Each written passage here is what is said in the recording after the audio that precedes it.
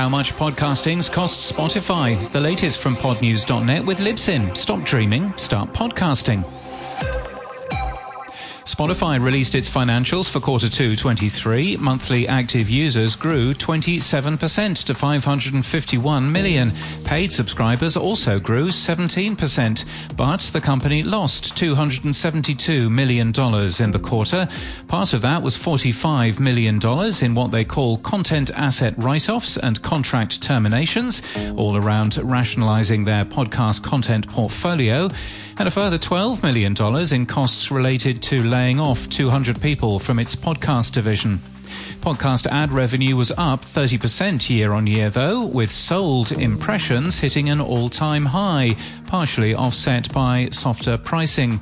In an earnings call, Daniel Ek explained that now Spotify knows better what works and what doesn't. We have a lot more data across the millions of podcasts we already have about what that does to new user acquisition, to retention, to conversion to subscribers, etc. And not surprisingly, what we're finding is that some of these shows work really well with our audience. Some of them don't work well. Some of them work well, but during a different cost structure. So we probably overpaid relative to what we should have done.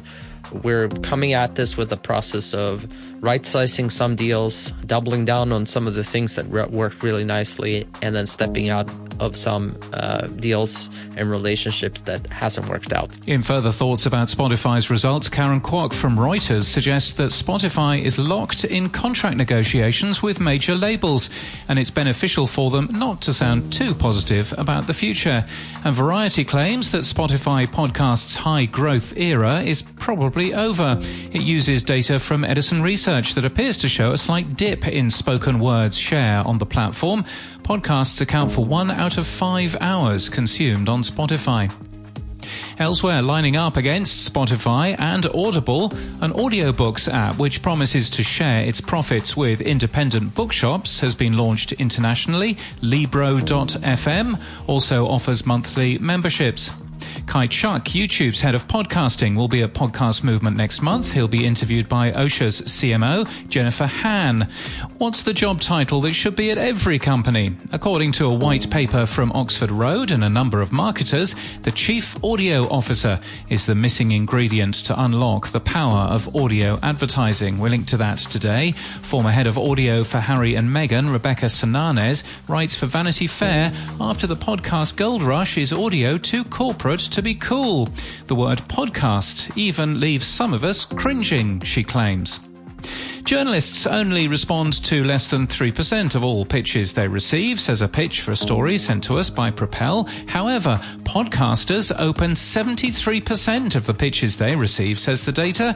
And journalists like pitches about podcasts too, with over 5 times the response rate to the average pitch. Blueberry has launched a new playlist player for its hosted customers. Sounder is to announce an agreement today with 1 Million Ads, otherwise known as AMA. The partnership will combine Sounder's brand suitability and contextualized targeting technology with AMA's dynamic creative ad platform. And Indian podcast hosting company Hubhopper is working with Superfan, an augmented reality and metaverse company. The press release says creators and brands can seamlessly enhance their content with AR elements such as virtual objects, interactive games, and dynamic visual effects. Oh, good. And in podcast news, iHeart's Stuff You Should Know is making a kids' book. We spotted that coming in February 2020.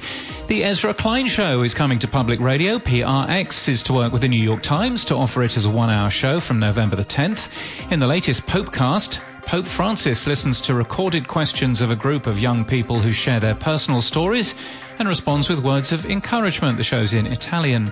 Good Jibes with Latitude 38 has made it to episode 100. The show was launched in 2021 by the sailing magazine for West Coast USA sailors.